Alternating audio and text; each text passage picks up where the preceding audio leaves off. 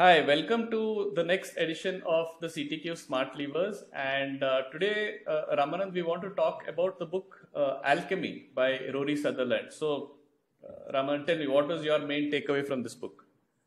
Hi, Harish.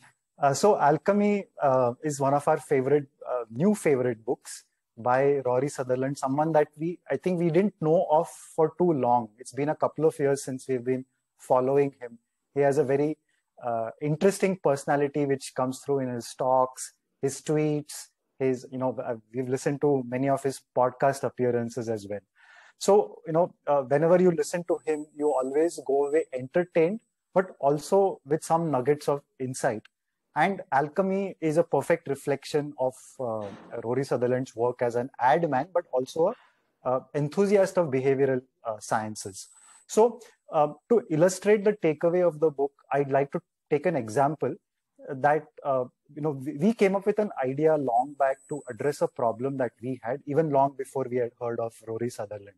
So the problem was that we had a learning event, and this was thrown open to different business units, and we actually were encouraging a lot of people to take part. So because it was being done in a scalable fashion, we said everybody who can benefit from this should participate.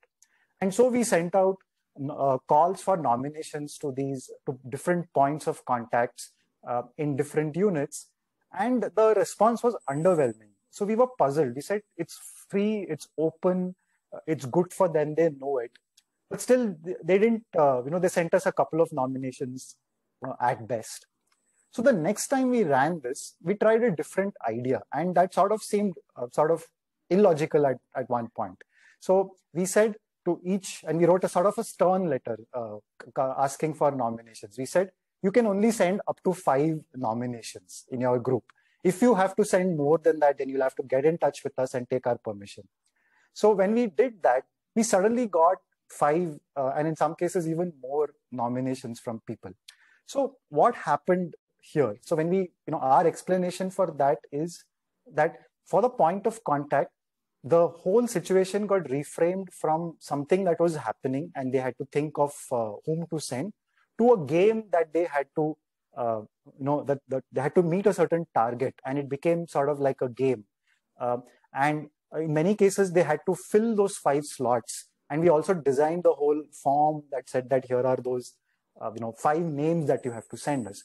So the big takeaway is that sometimes pure logic can lead us astray, and we should make a place for what Rory Sutherland calls psychology. So this can involve the human psychology, emotions, framing, context, and suddenly you can have, you can meet your targets as someone who's doing an event. Right.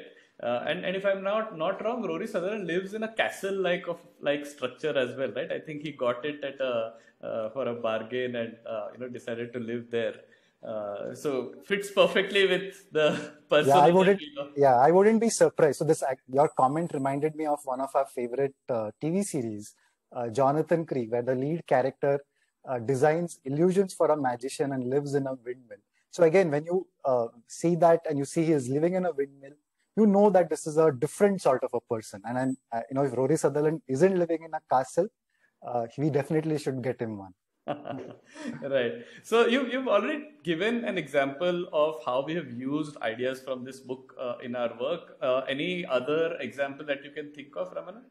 Yeah. So what the book actually gives you the permission to do is to think of more ideas than what pure logic or maybe even data or surveys would have told you. And I think that is the larger mindset behind the book, that don't restrict yourself to just the more conventional ideas that come to your mind first. So to give you an example of this, in the last couple of years, we've seen how everyone has gone remote. Learning is undergoing a lot of changing. People are trying to take charge of their own learning. But this can mean that there are a lot of topics that people should know about but don't necessarily get into. And so we need to persuade them to do that. So one example of this was a course on storytelling that we wanted innovators who come from a technology background to take up. So these were techies very good at the nuts and bolts of producing software projects around new ideas, but lack the ability to tell stories around them and therefore influence interest in those ideas. So to address it, we didn't want to do a regular training program. We did not see any merit in some off-the-shelf course for them. So we decided to design what we called a drip course. The idea behind a drip course is just like you water plants regularly every day or in a week. We said that we will send you curated content and we will design little challenges, and you do this at your own pace each week. So a drip course sort of goes against a lot of things that you take for as convention Standard. or as standard or even dogma when it comes to learning, which is that people have to be forced to take up. There will be a lot of for close monitoring. There will be some penalties for not showing up. This was nothing like that. This was the opposite of all of that. It was come as you can, opt in, take it at your own pace, just sync up from time to time with the rest of the course. And fortunately, we had someone from our client side who was also bold enough to try it out and not say that, no, this is not going to work. Instead, they said that this is perhaps an approach that we need, because not every time can we force people to do this. And their confidence was borne out, because at the end of this program, people actually came in and said, this was very useful. And this was actually in the middle of our second wave in India. And so people appreciated the fact that they had that flexibility to manage their schedules in an interesting way. So I think books like this just give you that confidence that don't go with the tried and tested. It's try the untested path as well. Right. So if you were to answer this next question of mine, Ramanand, that what are people missing out by actually not applying these these ideas that come from this book? What are they missing out in life?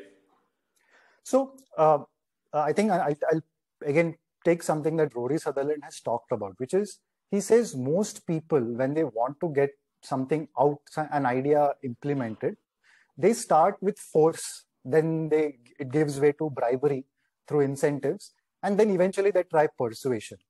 And he says, why don't you do it the other way around? Why don't you start with persuasion? Because persuasion is cheap, and it also has the benefit that it treats the other person as an adult who can take calls on their own. And yes, you want to tilt the balance like any good lever in your favor. So he says, persuade, then you can apply the other things as well in conjunction. So, and a lot of the persuasion tactics, they are in the realm of what he calls psychology. So I would say that for a lot of people listening to this, you may not have the power, or you may not want to use your power to force people to do things. Instead, if you use persuasion, you will make better friends, you will have the outcomes that you are keen on.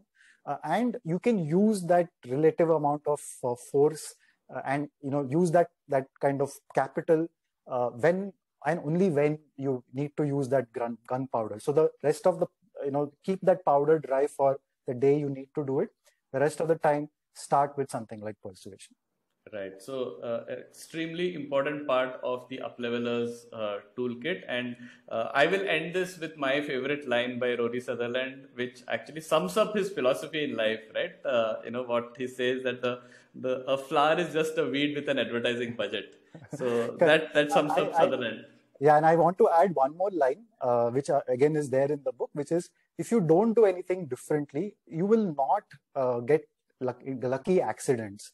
And I think whether you look at it from a resilience point of view, whether you look at it as an innovation point of view, we know that serendipity and randomness do play a role in them. So, since you talked about flowers, have many flowers, try different seeds, and you'll never be surprised by what you can grow. All right. That's all for this episode. Thanks a lot, Raman. Thank you.